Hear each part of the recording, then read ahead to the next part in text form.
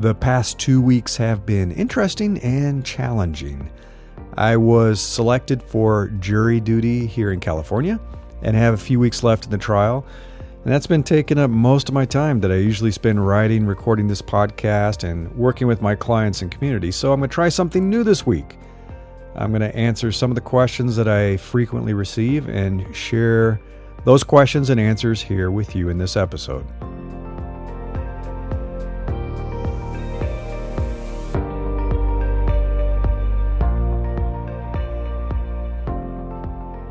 This is Invincible Career, and I'm Larry Cornett. So if you want to follow along with the written version of this is Q&A from the community, issue 379. Just go to newsletter.invinciblecareer.com. So yeah, I've been busy with the jury duty, and so I'm not entirely happy with the progress on the latest chapter of the book I'm writing. I'd say it's about 80% of the way there, but I need a little more time to wrap it up and do some editing and proofreading and make sure that it's polished enough to share with you. So that's going to be coming later. As I said, I'm going to try something a little new this week. I do get a lot of career-related questions across the various platforms, sometimes through DM, sometimes through the service, on LinkedIn, Twitter, Quora, and so forth. So I'm going to share some of the questions that have come up recently and my thoughts on those.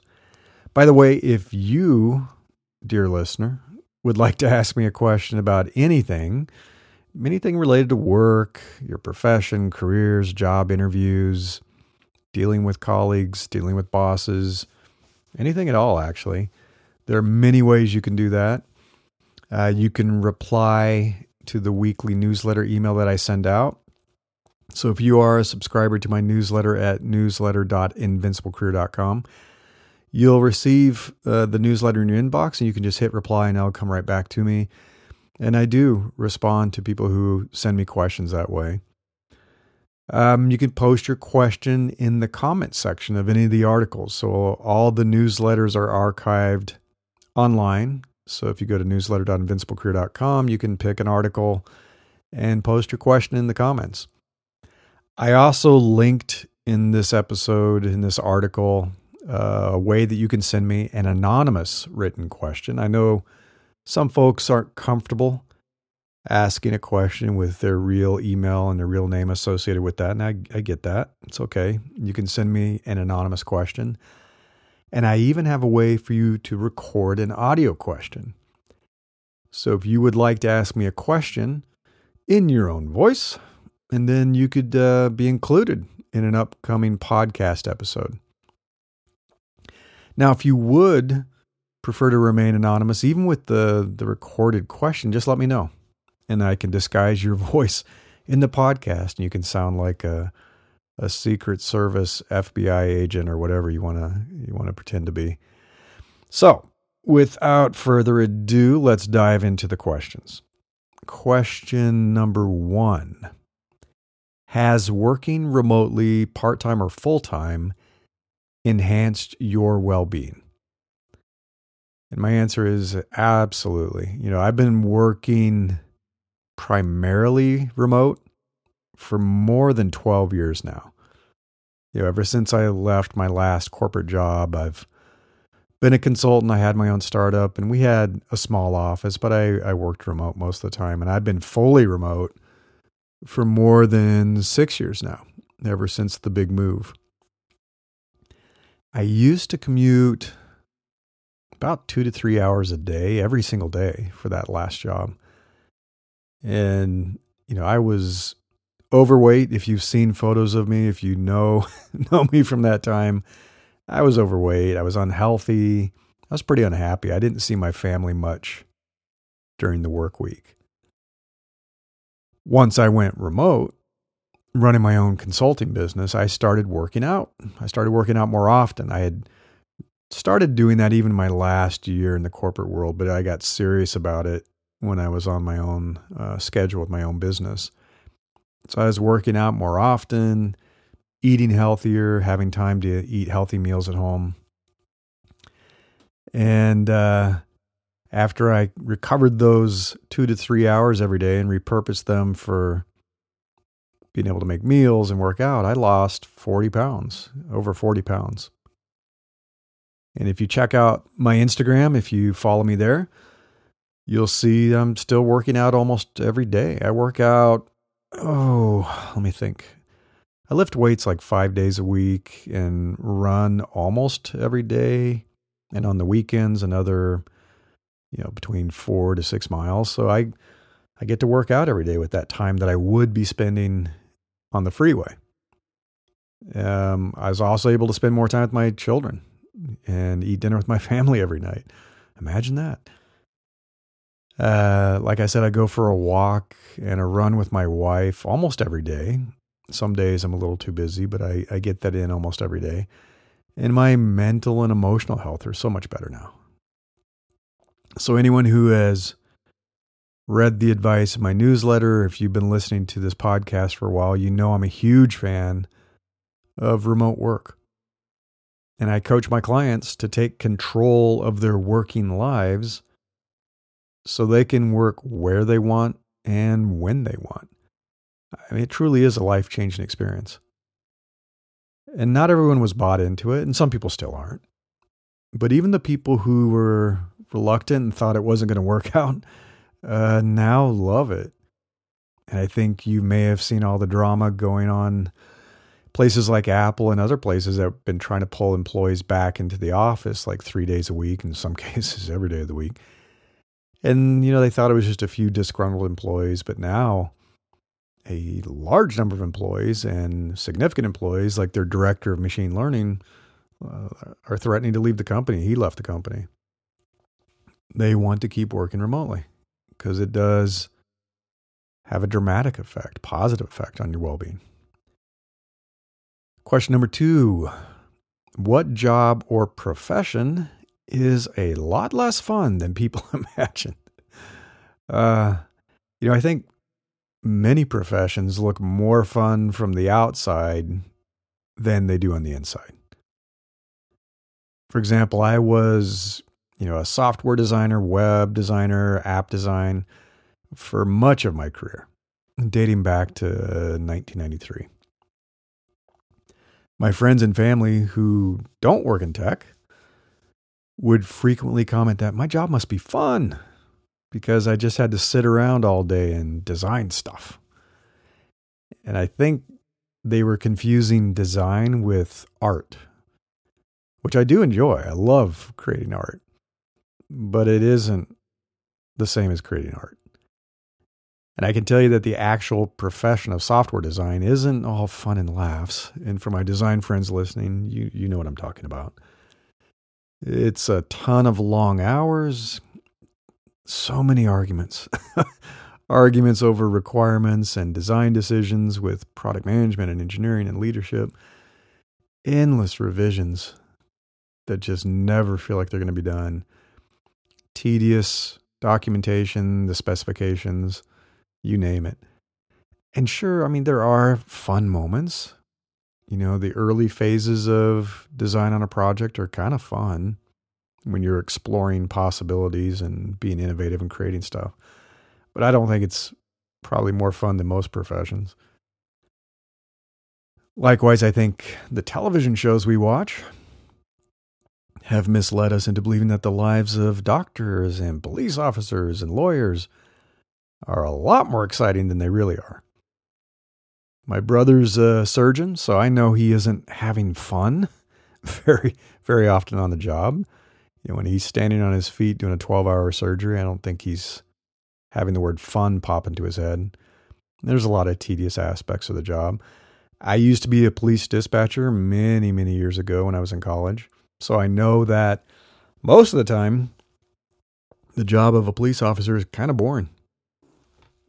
And it's full of process and procedure and lots of paperwork. Lots and lots of paperwork. It's briefly interrupted by rare moments of terror when things go horribly wrong, but mostly a lot of tedium. And I'm sure that many of us look at the lives of professional athletes and music artists and actors, and we think, that must be nice. I sure do wish I could get paid to play like that. I love playing basketball. Why can't I be a pro athlete and get paid like that? I love playing guitar. I want to be a music artist. But there's a reason that many of them struggle with substance abuse, depression, failed relationships. The professions aren't as glamorous as they look from the outside. They never are. Question 3. What are the considerations before making a career change? This is a tricky question to answer because I don't know how significant the planned career change is. I don't know what you're talking about in terms of a career change. So my first follow-up question would be, what type of career change? Is this a minor pivot, or is this a huge change into an entirely different profession? And obviously a massive change will require more serious consideration and preparation. First off, do you really know what you're getting into? You should talk to people in the career or the profession that you're considering. When my son was considering a career, I recommended that he look for people on LinkedIn and reach out and say, hey, would you be willing to talk about what it's like? What is your career like? What's your profession? What advice would you give me? And he talked with some folks that were in the profession he was thinking about.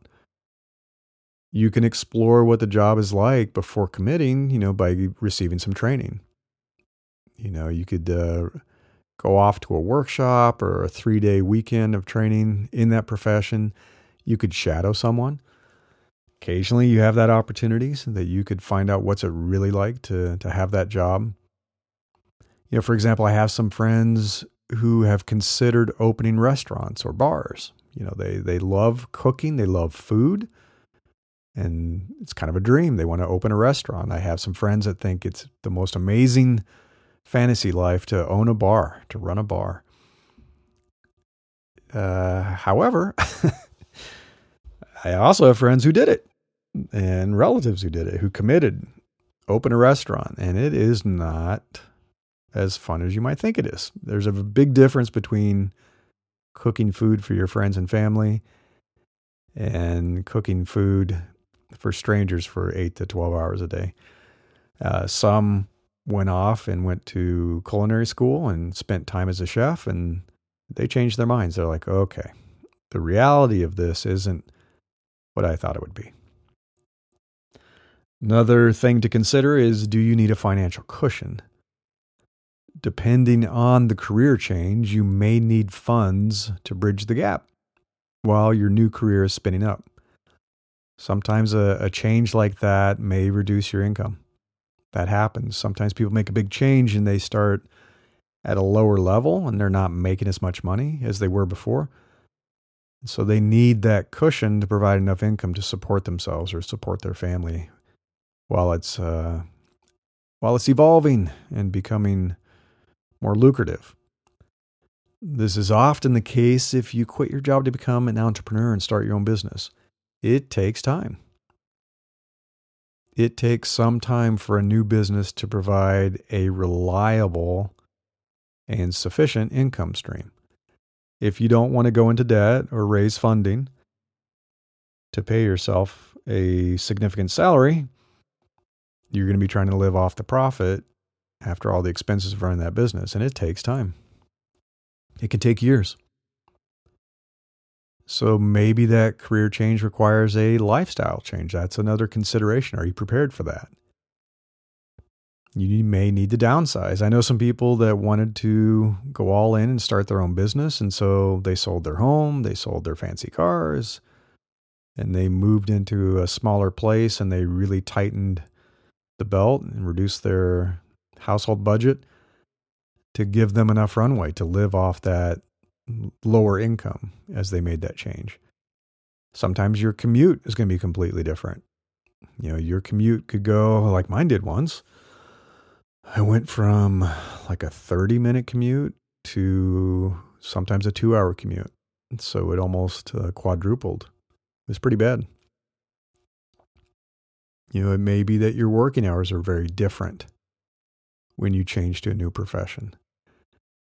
Definitely experienced that when I transitioned from my old life of, basically 9 to 5 work, blue collar work, to a tech career where, you're on salary, you're not being paid hourly. And so the work never ends.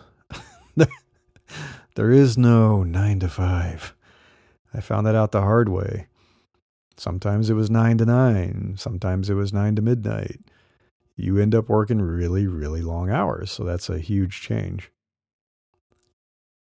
The other thing you should be prepared for is the impact that it may have on your social network, your circle of friends. Many of us make friends through work. We've built those relationships up. Sometimes we're friends with people at our current job. And I know I lost quite a few, quote, friends when I left my tech career behind. When I was no longer useful to people as a vice president who could help them out and have some influence in that industry. Some of those friends vanished in a puff of smoke. When I became a leadership and career coach, they were like, I don't know if we're friends anymore. They're like, okay, I guess we never were friends. And finally, what is your backup plan if the career change doesn't work out? That is an important consideration. Failure is always a possibility, and it can happen.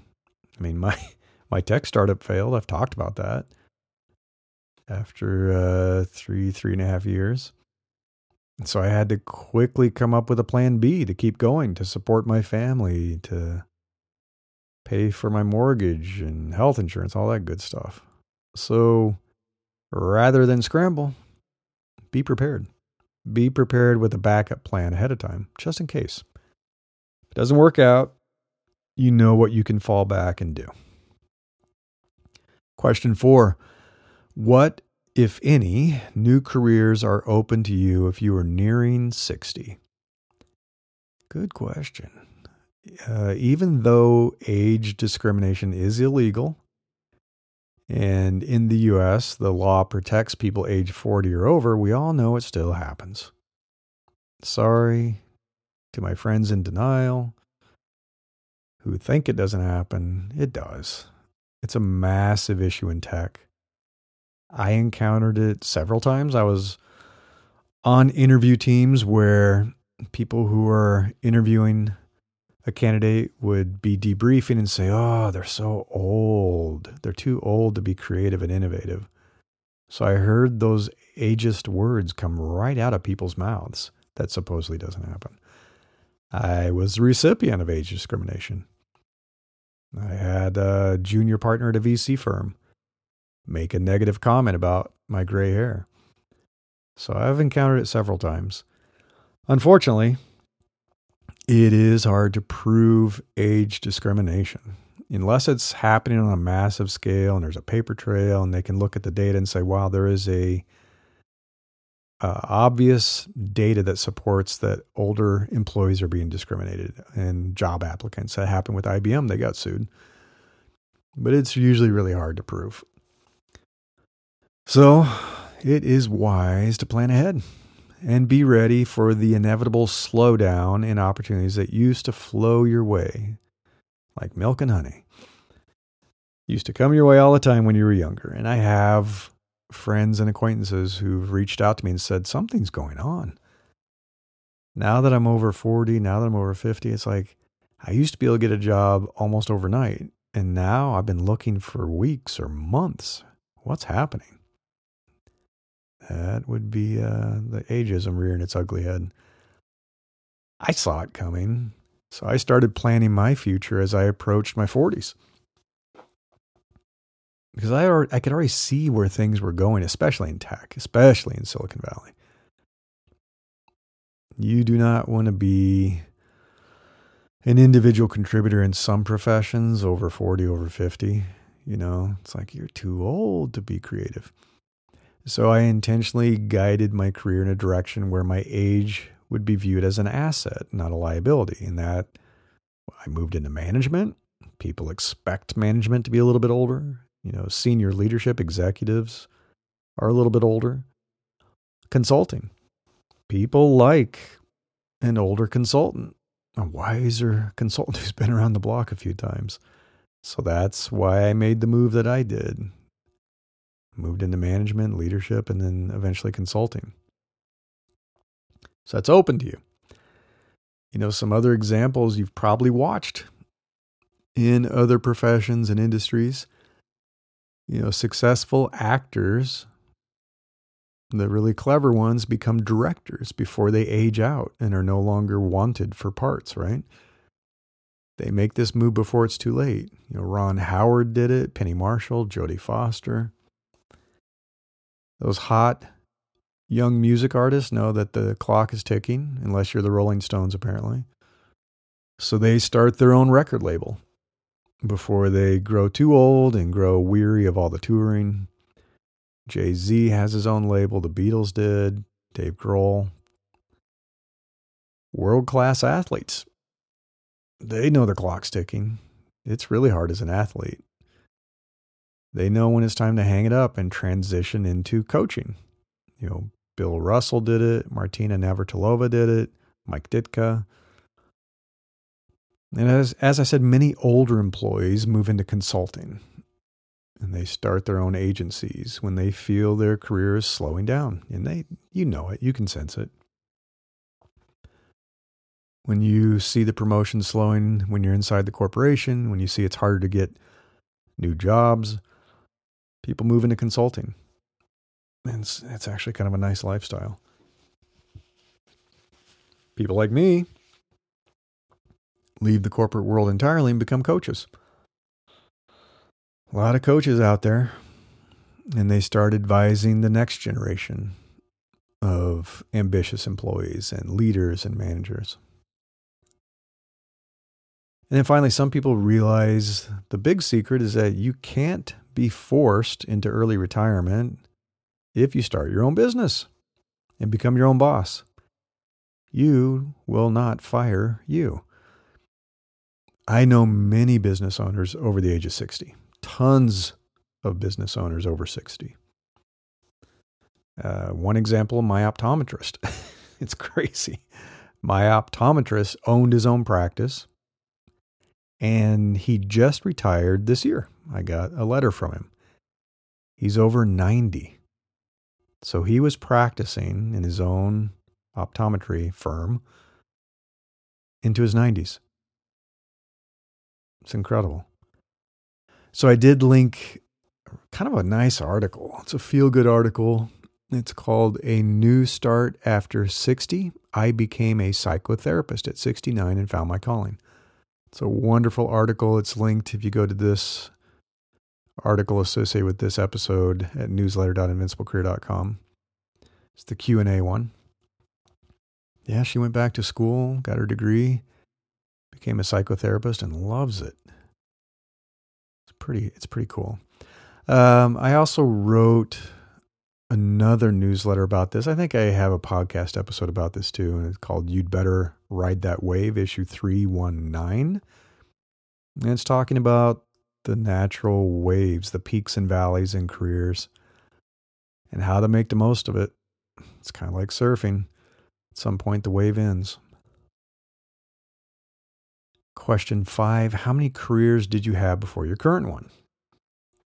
And I guess it depends on how you define a career. I've had many different jobs in my life, but I wouldn't classify any of the earlier ones, kind of pre-Silicon Valley, as a career. I didn't dedicate a significant amount of my professional life to them. Before I became a leadership and career coach, I spent most of my professional life in one career in tech. I was a designer, design manager, design leader, product executive, and then a startup founder and CEO. But I would put all of those roles, even though there were some pivots in there, under the umbrella of a tech career. So I'd say one. I would say that the idea of having one primary career for life is outdated. It's gone. My professional life has changed considerably over the years, about every 10 years. It's kind of like clockwork. I would guess that many of you will change careers probably more than once in your lifetime. And then the final question, question 6. What do you do when your business direction is becoming more risky and you feel like your life is taking too long to get to where you want to be? Mildly bittersweet and having a lot of hindsight about my past life right now. Frowny face. One of my most popular articles ever was on this topic. What does too long mean? Are you comparing yourself to someone else? And that was way back, issue number 7.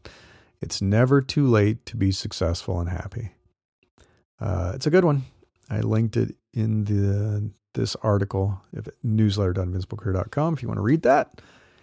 The focus on, quote, where you want to be, that reveals what is known as the arrival fallacy. I think Adam Grant was just talking about that this week, or maybe last week. Many of us experience it at a few points in our lifetime, right? There's a quote, arrival fallacy is this illusion that once we make it, once we attain our goal or reach our destination, we will reach lasting happiness. If you've ever said, yeah, it's kind of crazy right now, but once I graduate, once I get my degree, everything's going to be great. Or once I get this next job, once I get promoted to vice president, oh my gosh, it's going to be amazing. I'm going to be so happy. My life's going to be perfect. Once I move to New York City and I get married, wow, that's when life really starts. When you dream about the destination, you keep thinking that reaching it will be what makes you happy. You're not enjoying your life along the way. And that's such a shame. You'll spend your whole life waiting to be happy. And I know this is easier said than done, but you need to enjoy the journey too. You need to live in the moment a bit. I don't know how many people can tell us all this. Usually people at the end of their life or people that have a terminal disease and they know life is short and you can't wait to enjoy it. And the truth is, many people, probably almost everyone, experiences a bit of a letdown when they reach a big goal. I was just reading about an author that published a book and they're like, oh my gosh, when I publish this book, I'm going to be so happy. This is going to be so amazing. And they published it and it was a kind of a frenzy and a whirlwind tour of everything going on. And then within 2 days, they're like, huge letdown, huge emotional letdown. And like, is that it? Why am I not happy? Why did this not last? It was this whole feeling of like, what now? Now, your comment about your business direction becoming more risky is a valid concern. And my follow-up question for you would be, what do you mean by that? What do you mean by more risky? What are the details of that? You should continuously evaluate progress and how things are going. So if you're running a business and you're looking at the trends, the forecast of how well is the business growing, is it going to be profitable? How much more runway do I have? Yeah, you should always be tracking that. Sometimes it is time to cut your losses and move on. You don't want to fall for the other fallacy of sunk cost. Sometimes you have to move on. But I don't know enough to tell you if you've reached that point yet. So you can reach out, ask me more details if you'd like, share more details. So you, my listeners, what do you think? Do you enjoy these Q&A sessions? Yes or no?